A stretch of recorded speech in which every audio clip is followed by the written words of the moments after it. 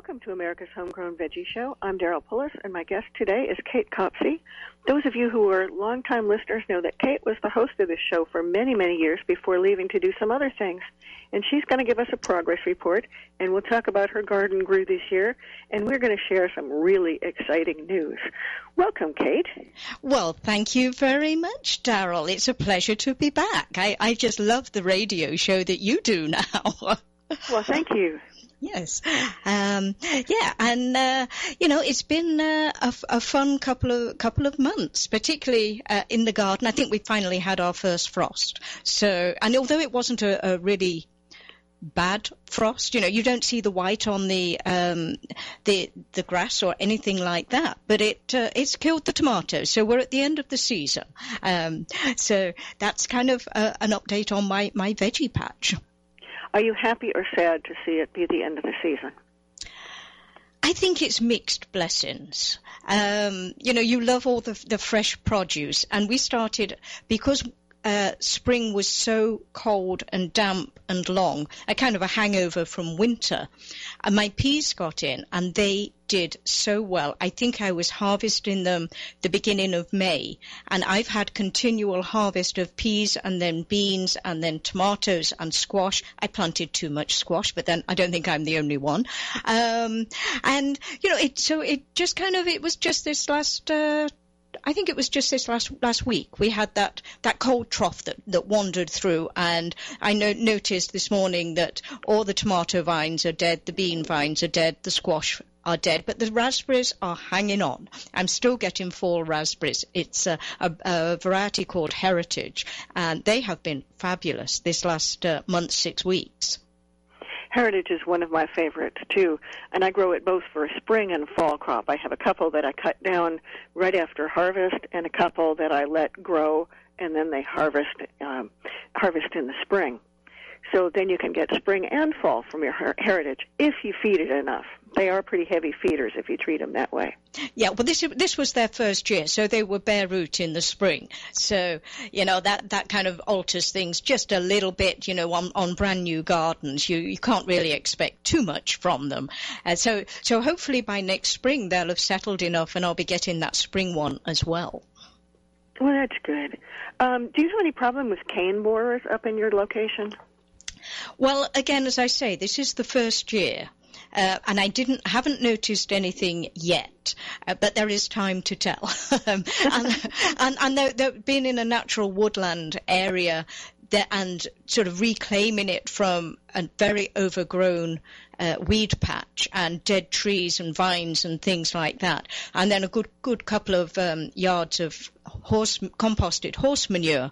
This was a very new garden, so nothing was around, I don't think, in the years before that would have sort of been over in the soil or anything like that. So, as I say, time will tell. I mean, the first year you can get lucky, and then it's the years after that. It depends on how you clear up, I think, in the fall to make sure that you don't continue something into the soil. I think you're right there. Mine had cane borers, but the cane borers, I think, came with the plant this year, and I just wasn't very careful when I planted it to inspect them.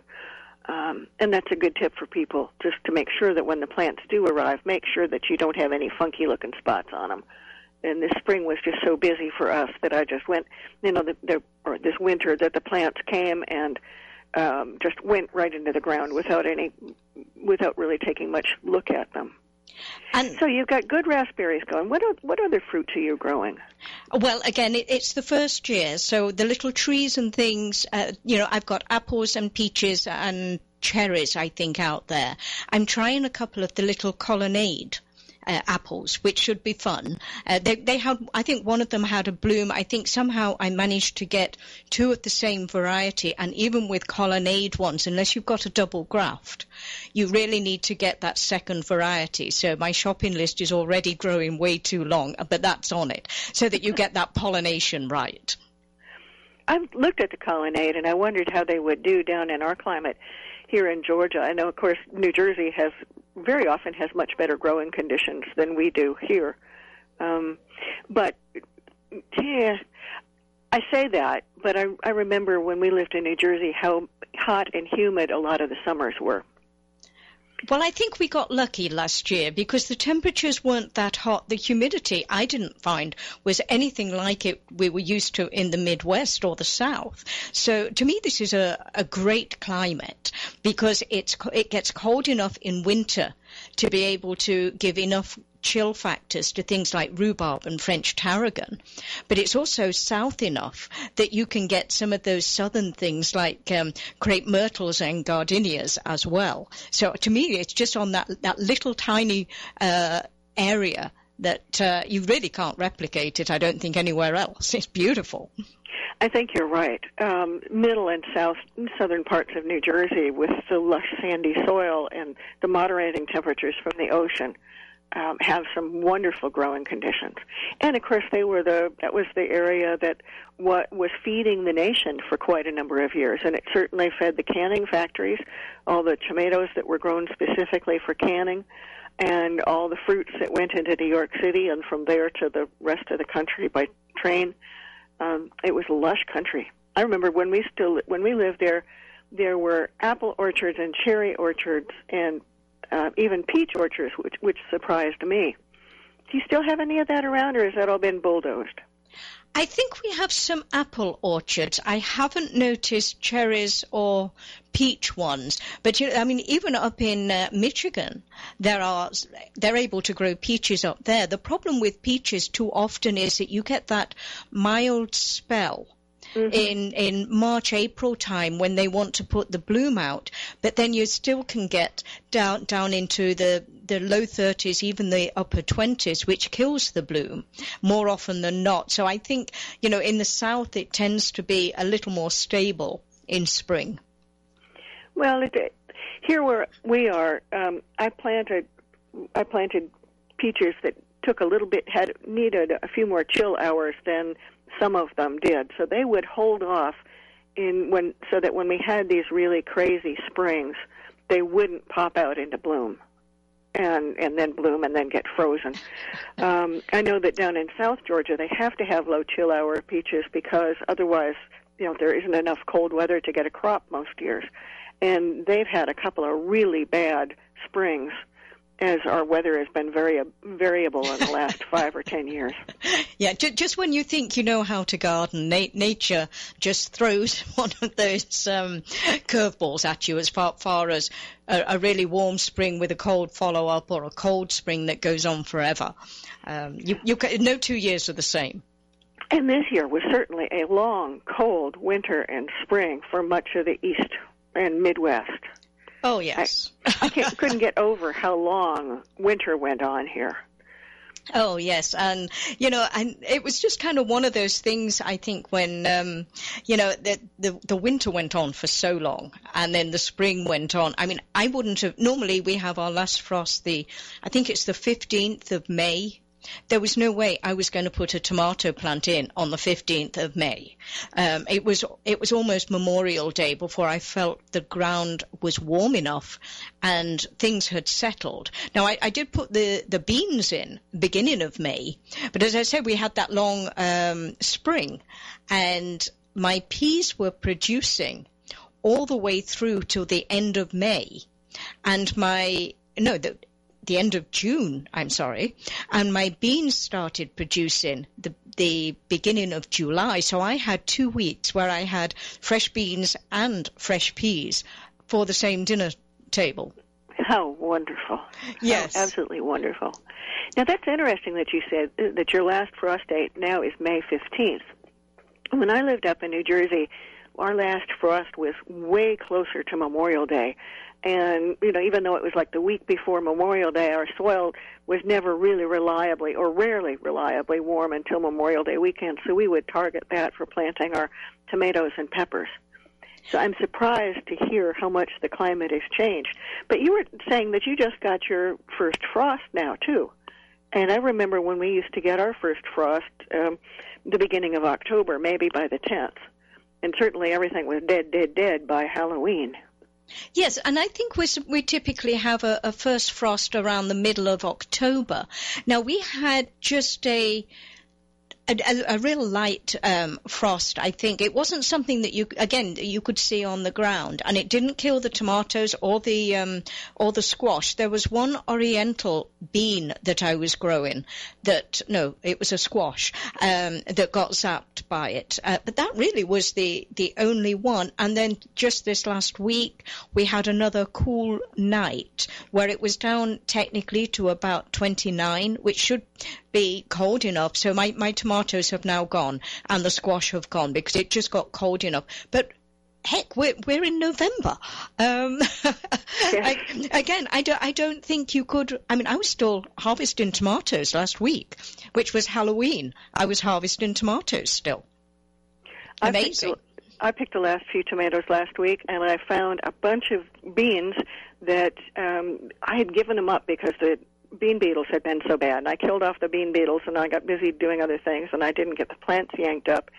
And a week or so ago, I was out in the garden, and I was looking around, for things to clean up, and I said, oh, well, isn't that surprising? I had these lovely jade-colored green beans hanging, just dripping from the bush bean plants. Oh, so wow. we had beans for dinner. That was nice. Oh, and those surprises are great. And I had one actually about a week ago. I found one of those large squashes that suddenly had, I thought that I've had a lot that with the cooler temperatures, typical of squash, although they pollinate and they start growing, they kind of get that misshapen form. They don't fully develop because the pollination hasn't been quite as good as it should have been. So I just I hadn't been watching the squash at all, and clearly somebody found the right pollination count, and there we were, a couple of big, healthy, well, almost marrow-size squash, which were great, and they'd grown quite happily under the leaves, totally without my care, and totally without any borers or anything to bother them. Now, for people that aren't from England, tell people what a marrow is. Well, I think there's a bit of an overlap with normal zucchini, which are usually about, 6 to 8 inches long and maybe 1.5 inches, 2 inches tops in width. Well, a marrow is a much larger one. Maybe you're talking a foot to 18 inches and probably 4 or 5 inches in diameter. So they're much bigger, and you typically take the seeds out of the marrow before you cook it, and you can fry it all the same ways that you could do zucchini. And some of them, particularly in England, they have I think there might be different varieties that are better when they're grown, and I believe one of the ones I was growing might have been that because it didn't feel like it was ready to come off when it was that typical zucchini size. And it was an heirloom, and I didn't really take a note of what it was and what its maturity size was, but I think that might have been one of the ones that was probably destined to be a lot bigger. We'll have to take a little break right now, but I just want to let you know that you're listening to America's Homegrown Veggie Show, and we will be back right after this break. Quick Stakes, that's Q-U-I-K Stakes, are not just for surveyors. They are great for family and community gardens. Go online to www.quickstake.com or contact your local land surveying supply dealer and get you a box of Quick Stakes. You'll love them every year when you plant your garden. Again, that's Quick Stakes, Q-U-I-K Stakes, the truly preferred way to stake and identify what's in your garden now. Don't be hoodwinked by the left, who wants you to believe the fairy tale that we can power America on butterflies, rainbows, and pixie dust. I'm Marita Noon. Get the truth about energy on my show, America's Voice for Energy, only on America's Web Radio. This is americaswebradio.com, the best in chat radio designed just for you.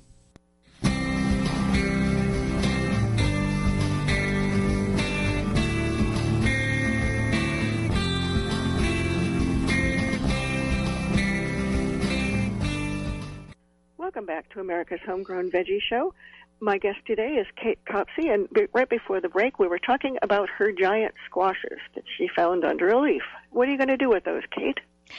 Well, I think typically they're used in the same way as you would do the little zucchinis. But as I say, you slice them lengthwise or to get the seeds out, or you can do it widthwise and just take the seeds out. And if you do it lengthwise, you typically, I think, you take the skin off because at that stage they tend to be a little firmer, and you just chop it up, and you would use it, put it in a roasting pan with some herbs or something like that, like you would a regular zucchini. If you do it in ovals, you again take the seeds out of the middle, and you can fill that with maybe a spaghetti type mix, a meat mix or tomatoey mix, and either put breadcrumbs or cheese or something like that over the top to give it a bit of a crust, and then you stick that in the oven and cook it that way. Have you ever made zucchini boats? Taking those giant zucchinis, and you leave the skin on, you cut them in half lengthwise, as you mentioned, and you take out the seeds. But then you use those to hold all the goodies, and you can stuff them with a mixture of tomato sauce and sausage and herbs and stuff like that. And then you throw it into the oven to bake until the zucchini itself is tender. And then just before you're ready to serve, if you want to, you can take it out and either put a crumb crust over it, or our favorite, of course, is putting cheese on top. No, I haven't done that, actually, as you say, the boat variety. I think usually I cut it into ovals because, to be honest, the family aren't that keen on it. So they prefer as little squash on the outside and as much mixture on the inside. Or preferably on the side.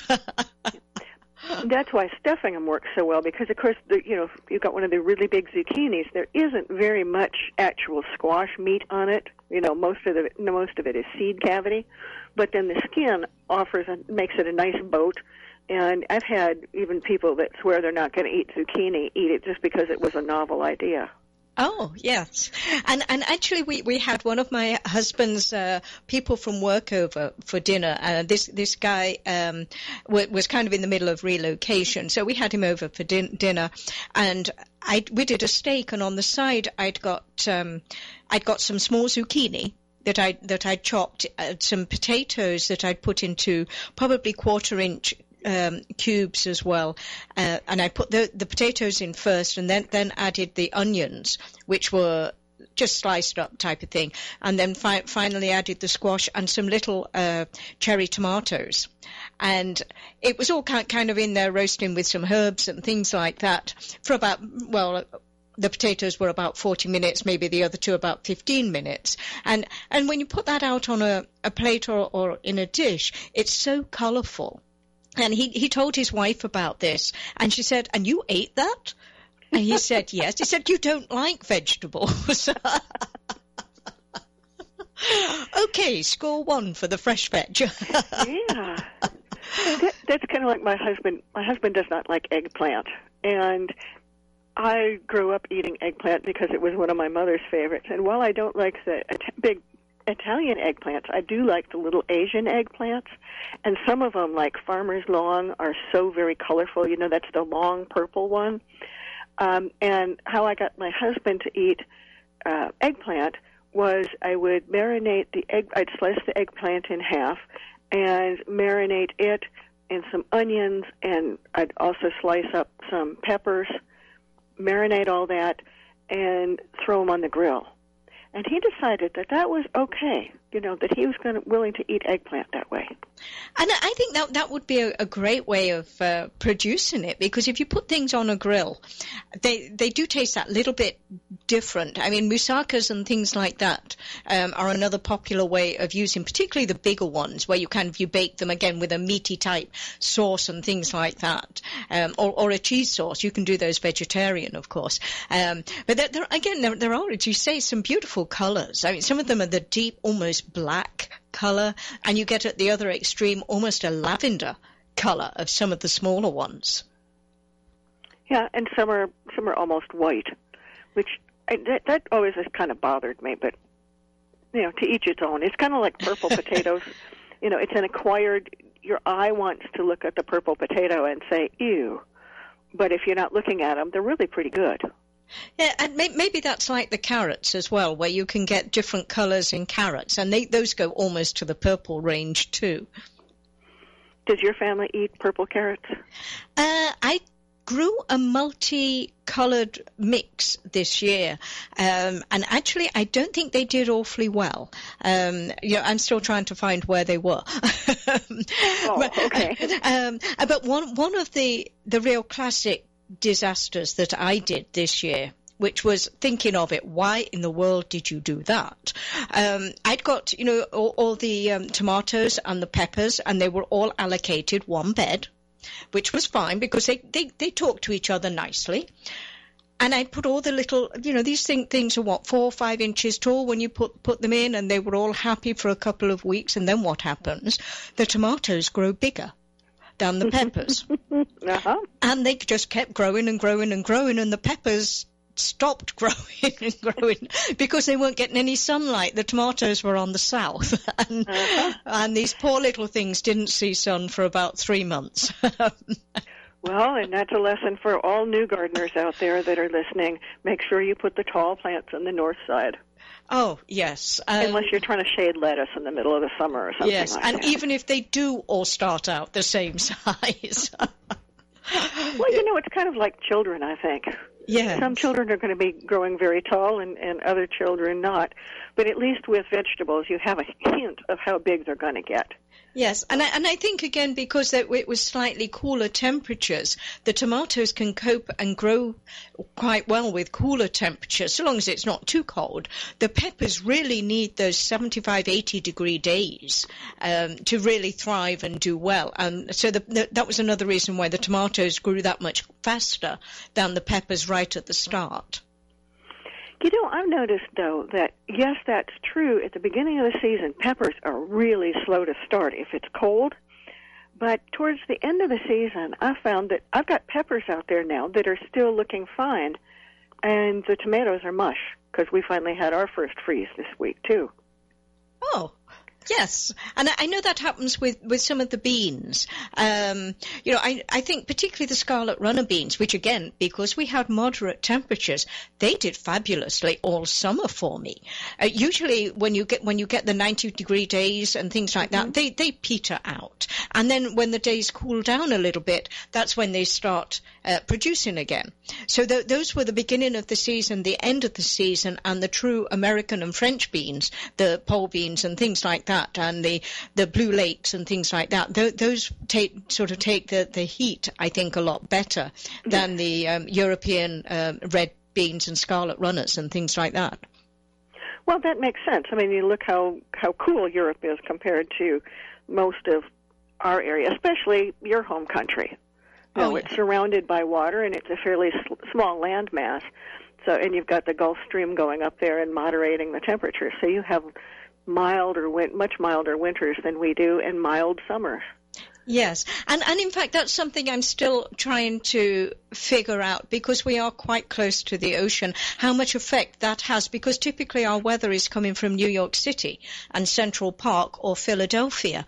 Well, we're just sort of 15 miles from the coast. How much is that affecting my weather and moderating it? On one summer it's a little difficult to tell, so I'm still learning that part.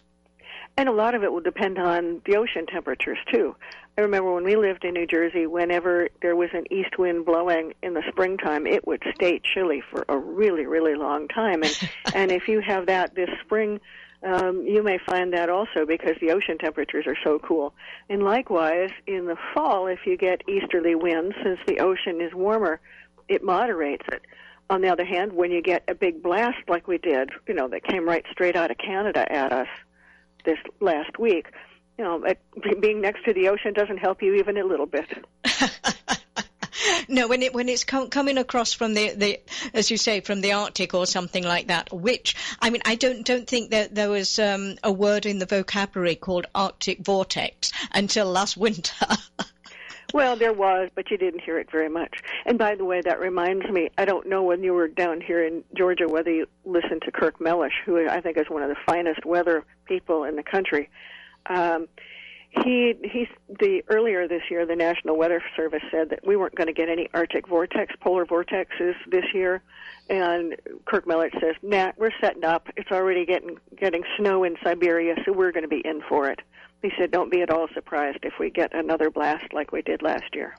Well, Doesn't that make you so happy? Yeah, and I think if you read the Farmer's Almanac, we're supposed to get a pretty dire winter again anyway. So it's always fun when you've got the almanac versus the weather service, seeing which one beats out which on an average number of days. Well, it was interesting to me that Kirk Miller said that he doesn't use the National Weather Service forecast when he's creating his long-term forecasts. Yes, and of course, weather is so variable that even, our guys up here, they say, we give you a 7-day forecast, but really we're good on the first 2 to 3 days. Once we get 4 to 5 days, it's a bit iffy, and frankly, after that, it's kind of up in the air, our best guess. Yeah, kind of a best guess. I would say that's right. Yes. And that's a good lesson for gardeners to know that variables in weather are going to make a big difference in your garden. I know a lot of first-time gardeners this year that I talked to were very disappointed because they put their tomatoes in the ground and they didn't do anything because it was so cold and so wet. And they thought that they had done something wrong. Yeah. Where it's not anything that they did, it was just that it was cold and wet. And, that's the kind of thing where if you haven't grown before, if nobody's told you before, you don't know to wait. Keep them in a pot them into bigger pots before you put them into the ground. Wait until that soil is really good and warm. Yes, and I think things like basil do that too. I mean, just because you haven't got a frosty night or sort of really cold night, 50-degree, 55-degree days and 40-degree nights, it just sits there and sulks. I mean, it's sitting there. It's not dying as such, but it's not thriving. And, that's kind of a lesson, I think, for a lot of beginners. Just because it's frost-free doesn't mean the guys of summer are going to thrive. I mean, I like to say, don't put your basil in until you stick your foot into the swimming pool and you've got a swimsuit on. If it's warm enough for that, it's warm enough for the tomatoes. I like that. I have a friend who is a horticulture judge for the RHS, and she said, that it's safe to plant your tomatoes when you can sit on the garden with your bare bum and you don't freeze. Now, that's supposed to be the test for the soil in spring for you putting your potatoes in. Oh, really? For potatoes, too? Yeah. Well, she takes it a step further, and maybe she said when you don't shiver. But that does make sense, and a lot of people would be well put to look for a soil thermometer or at least get used to the temperature. Yeah. We're going to have to take a little break right now. I just want to remind you that you're listening to America's Homegrown Veggie Show, and we'll be back right after this. Quick Stakes, that's QUIK Stakes, are not just for surveyors. They are great for family and community gardens. Go online to www.quickstake.com or contact your local land surveying supply dealer and get you a box of Quick Stakes. You'll love them every year when you plant your garden. Again, that's Quick Stakes, QUIK Stakes, the truly preferred way to stake and identify what's in your garden now. Do your children know where their food comes from? At ConnectingFarmToFork.com, there's all kinds of ways to help your child understand how 300 million of us here in America stay nourished, clothed, and healthy. Activities, food facts, and farm visits help young people learn about America's hardworking farmers and have lots of fun doing it. Visit ConnectingFarmToFork.com today for a learning experience that'll really grow on you. ConnectingFarmToFork.com. Brought to you by the people who care at Feedstuffs Food Link. This is Dr. George. Join me Wednesday mornings at 9 o'clock for Medicine on Call. On Medicine on Call, we talk about more than medicine. It's about how to take control of your mind, body, and spirit. This is americaswebradio.com, the best in chat radio designed just for you.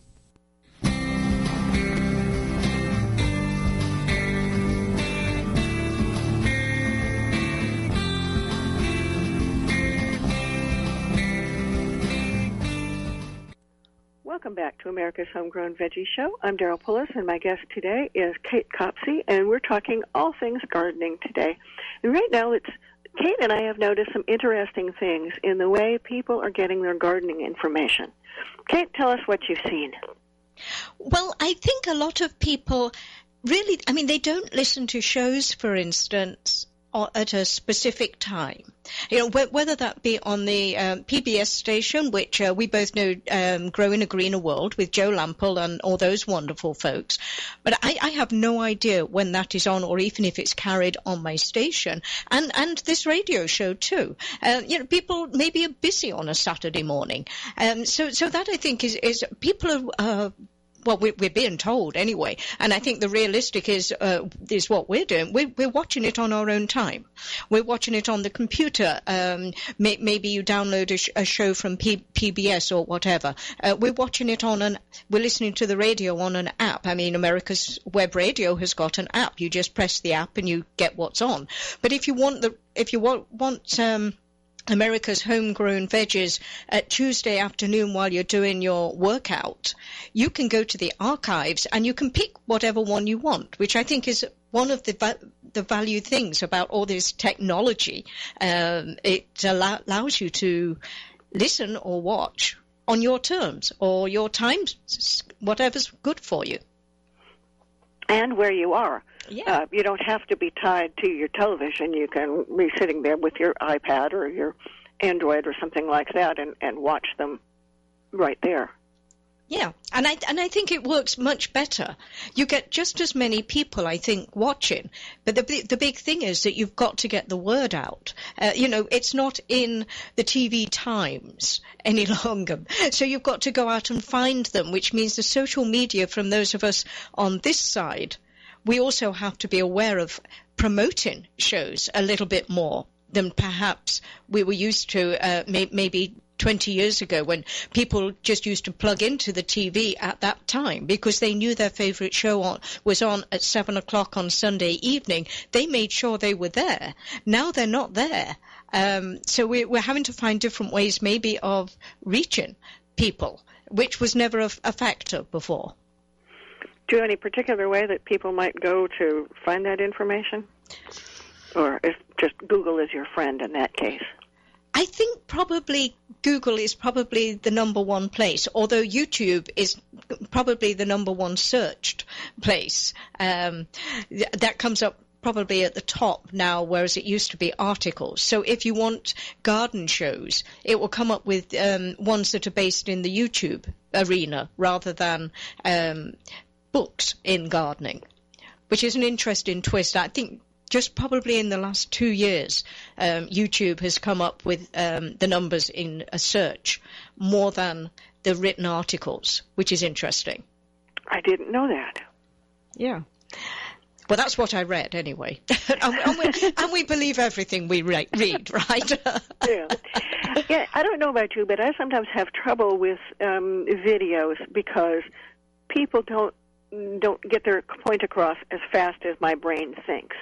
And for me, very often, I'd rather read an article and get it over with than listening to somebody for 45 minutes. But I have noticed that a lot of the new videos are very much shorter than they used to be. Well, that's right. I mean, we're told that modern people only want sort of 3-4 minutes in sort of in a video or something. So that's why I think you find a lot of the people that are beginning, there's lots of short things. You go to, for instance, a tree company. There will be lots of videos there on how to do a tree, what size of tree to have, what choice of tree, where to put tree, and it will all be in short little videos. But those are very different from things like the PBS shows, which are a full half hour.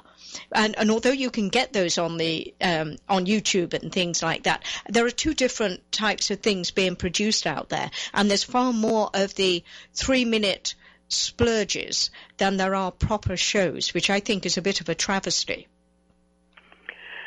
Well, of course, maybe when we think about the way people get their information too, maybe it's they only have 3 minutes while they're standing in line at the grocery store. Maybe that's why things have changed a little bit. Could be, yeah. And people don't have time to do it, to stand a full half hour of some of these things. But, I know there are some great innovations in technology that have made a lot of this possible. But who knows where we're going to be in another 5 years? I mean, that's I think is also the trick, trying to read what's going or learn what's going to come up in the next couple of years. And it's a dizzying idea and arena that we're in. It is indeed. And, we have a Facebook page for America's Homegrown Veggie Show, and those of you that are on Facebook, I'd like to hear your thoughts on this. If you can just say do you like the short videos, or do you like the long videos, and maybe why you do, or what you might like to see. One of the things that I'm very fond of is podcasts, something that I can download and take along with me. And then I can listen to it while I'm, cooking or doing the dishes. And if I have to stop to, do something else, I can just push a button, it stops, and then when I want to listen to it again, I can just turn it back on. That's what I do with this show when I'm looking at the archives and checking and seeing if I might want to interview somebody again, or what topics that we might do. Yeah. Because that makes it very much more convenient than sitting down glued to one place. Yes, and if you go on any public transport, everybody's plugged into something because you can get it on phones and things like that. So if you've got a 1 hour commute, or it's 90 minutes from where I am on a bus to New York City, you can just plug into something and you could go through archives to find things. You can watch things, but I think most people are listening to different podcasts and things like that, which I think is phenomenal. Again, you wouldn't have done that 10 years ago, but now they can. 10 years ago, maybe 10 years ago there were podcasts, but hardly anybody that I knew ever listened to them. There was some of the major radio stations did them, but that was pretty much it. Now there are just podcasts all over the place, and I think that's a lot of fun. Now, Kate, you mentioned that for other people, for learning about gardening, that there's a video game out. Or is it a video game or a computer game? What kind of game is it? Well, I think for quite a few years, people have been focused on getting children into gardening. And there was this one company from, I think it's in Florida, the thing is called Gremlins. And the way that works, you have an interactive. It's based on kind of elementary children. So you have an interactive video game that shows you the carrot characters and the beet characters, whatever. And it comes with seeds. So it tells you how to put the seeds in. And it tells come back in 3 days or something like that. And you put the computer on and get the program on. And it will say, go look at your carrots. They should be coming up from the ground now. And then, if you log in on every day, it will tell you what your seeds should be doing and when you should be going out to look for pollinators or when you should be going out to look for the bugs or something like that. So it's really an interactive thing for the kids to play a game and then be able to learn how to nurture a plant on the outside as well. And the kit comes with the pots and the seeds and basic instructions for adults and the CD to put on the computer. And say it's geared to probably the 4 to 8 year old, I think. But it's great fun. And, and that's one way that you can get kids to be enthusiastic about growing vegetables particularly. And what they need. Wow, that's certainly a big departure from when I was a kid growing up. I remember my mother gave me a little tiny plot of my own to garden in, and she gave me a tomato plant and she gave me bean seeds and let me plant them. And every morning, I couldn't wait to run out to the garden and check. She didn't have to prompt me at all. But did you sustain that all the way through to when they started to produce, or did you get bored of it? Oh, yes, absolutely. I had to be out there every morning to find out what was new. And if there was a bug out there, I had dragged my mother out there to tell me what the bug was. And when the rabbit came and ate my beans, I wanted my brother to go and shoot him. He didn't, but I learned a very valuable lesson then, that you really need, that there are things out there that want to eat your vegetables as much as you do. So you really think these kids like games like that? Oh, yes. So I think, particularly with interactive ones, they do have a tendency to maybe minimize the bad side of gardening, which I think is, I've got groundhogs, and we've got turkeys. Both of those can be devastating to a garden. A turkey comes and sits and has a little mud bath or dust bath in the middle of your vegetable plot. It's not that it's eating them, but boy, it's heavy and it destroys them. Yeah. Thanksgiving's coming up now. well, yes, but I'm absolutely no. I as they say, I couldn't hit the broadside of a bus. So no, I'm not going shooting anything. That's probably but the groundhog is definitely a challenge. And if you look at all the natural remedies and things like that, they'll do armadillos and they'll do deer and they'll do rabbits, but nothing will do a groundhog.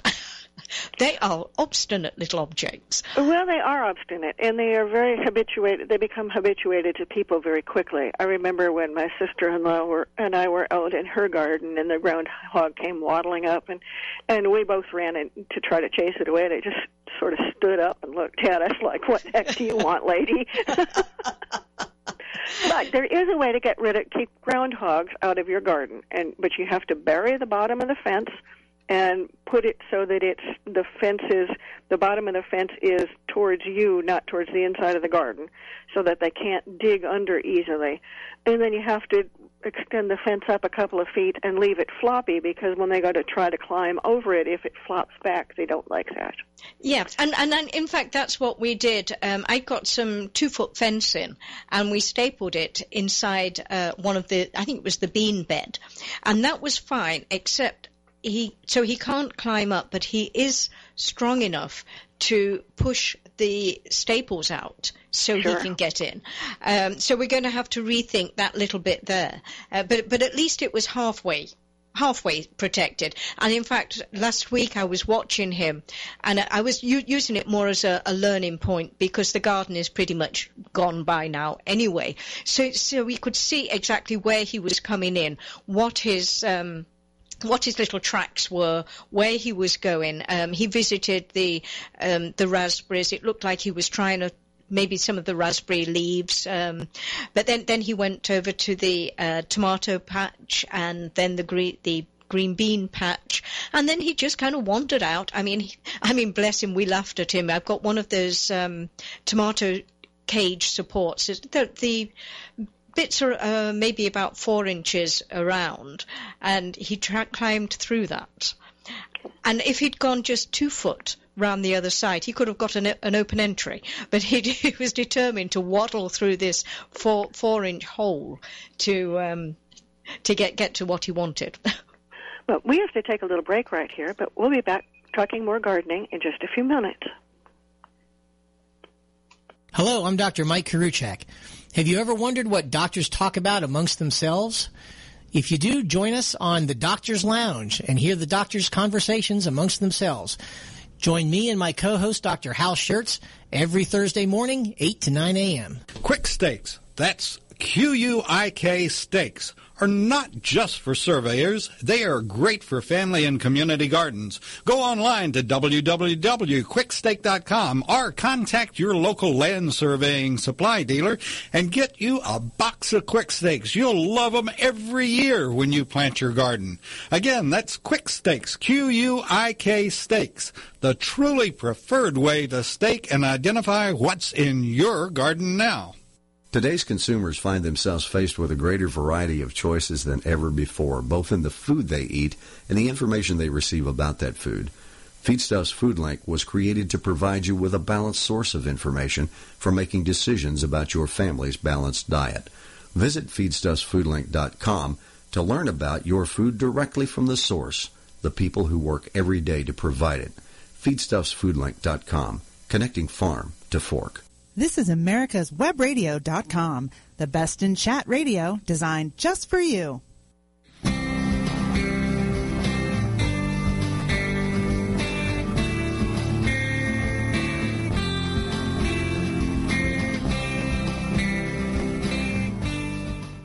Welcome back to America's Homegrown Veggie Show. I'm Daryl Pullis, and my guest today is Kate Copsey.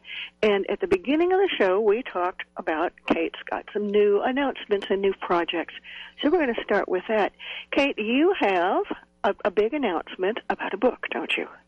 Well, I've got a contract with St. Lynn's Press over in Pittsburgh to do a book which should come out. It'll be 2016. My part of it should be done by early next year, and that's going to be on veggies, an aspect of veggies. So that's very, very exciting because, for a long time I've been thinking about particular aspects of growing. So, and the show, of course, the veggie show was part of that, and seeing how different people grew in different ways. So it's kind of going to be on a vegetable topic, and it should be great fun. As I say, that one, my part is going to be finished, I think it's April of next year, and then it goes to press towards the end of that next year for the spring of 2016 to be on the market. So very exciting time. That sounds fun. And you said that's St. Lynn's Press? Yes, yeah. That's a nice outfit. Yes, and they've got some great garden books. They do indeed. Yes, but both on the edible side as well as some of the ornamental ones as well. So it's a nice mix of books that they do. That's great. Yeah. And you were also doing something else that involves television. Tell us about it. Well, the other project I'm doing is more visual-based, more TV-based. And we talked earlier in the program about growing a greener world and things like that, the PBS-type things and YouTube and all that, where people are learning how to do gardening.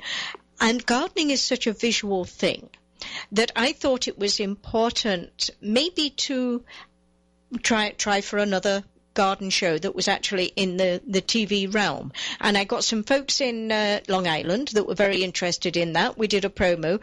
PBS want the show, but we still have to fund the production of it. So that's the bit we're working on right now. So that's very, very exciting. Because when you think about it, we've got Joe's doing a great job down in the south. Nan Sturman is over in California, southern part of California, I think, doing some fun things with her show. And Shirley Bosnoff is also doing things.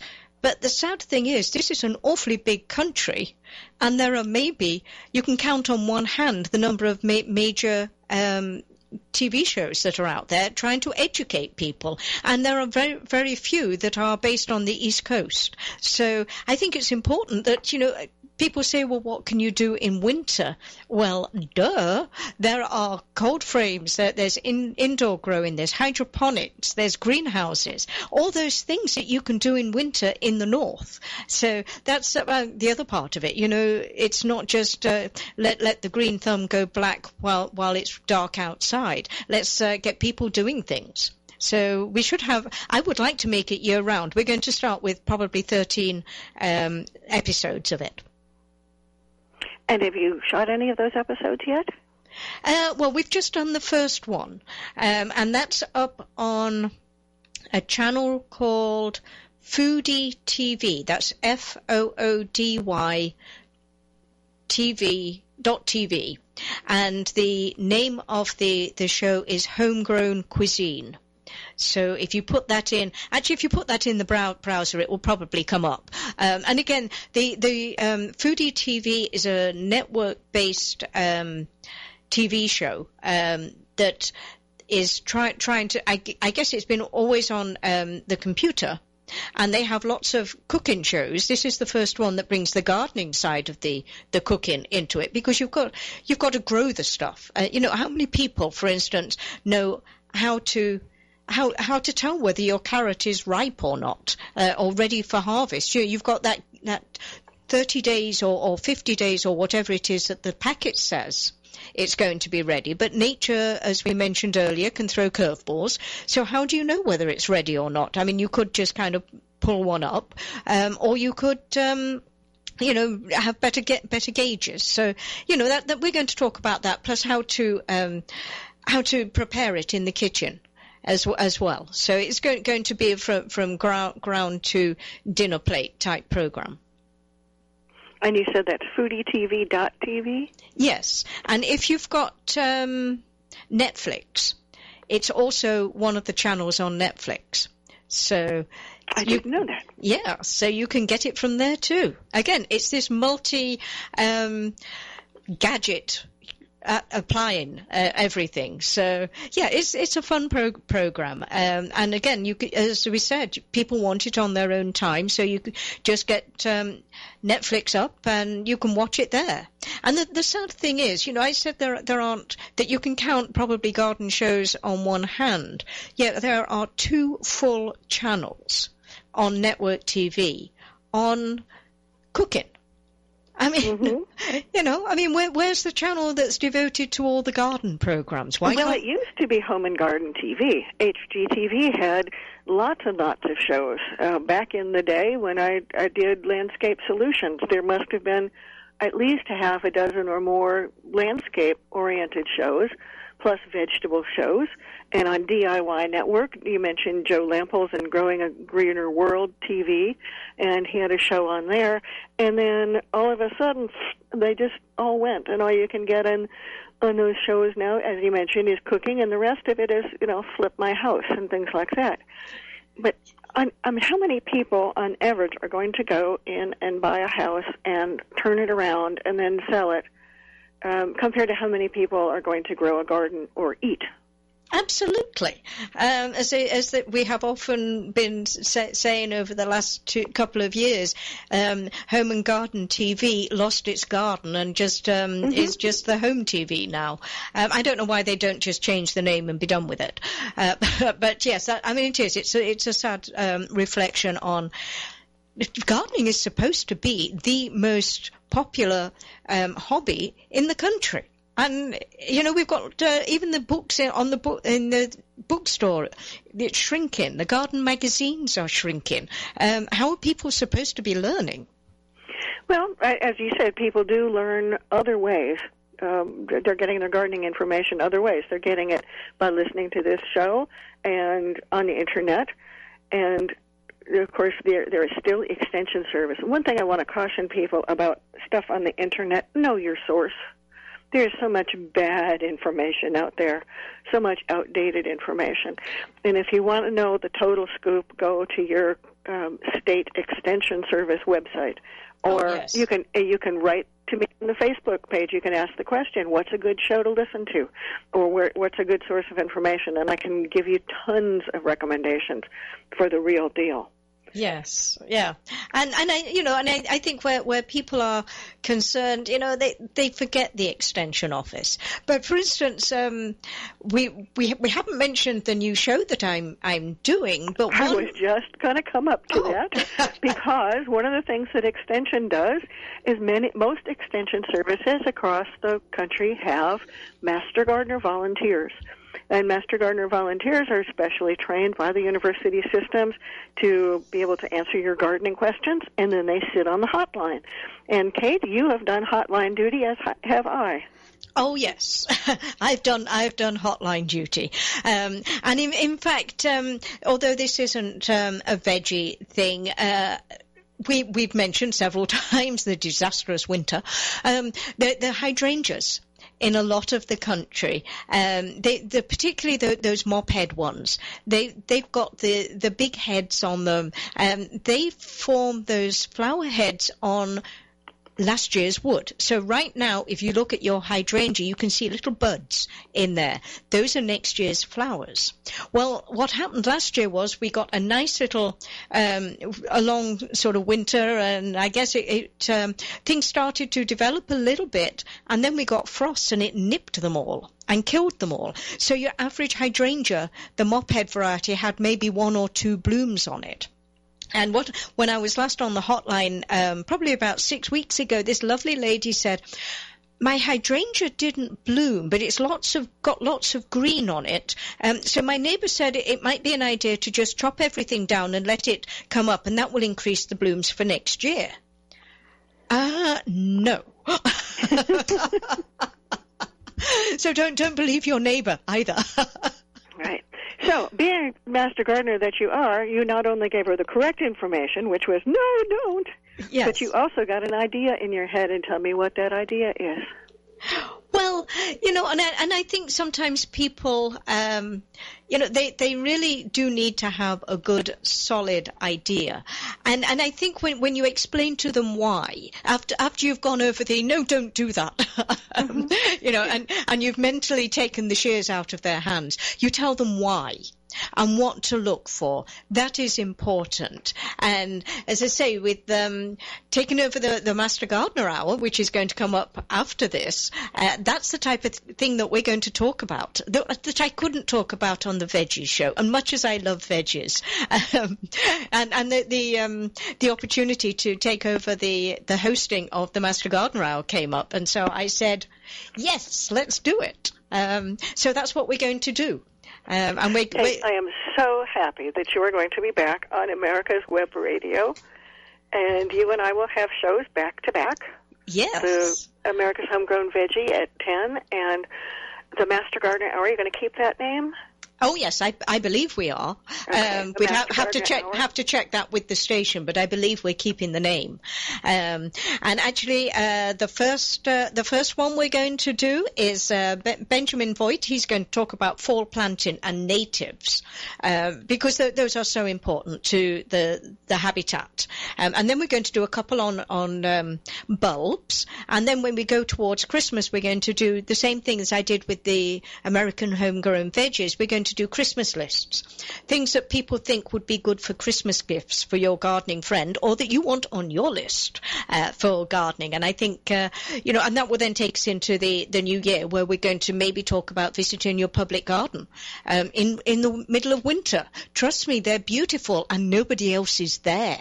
And conservatories that are all over the country in different gardens, like Pittsburgh Conservatory, beautiful, the Phipps Conservatory there.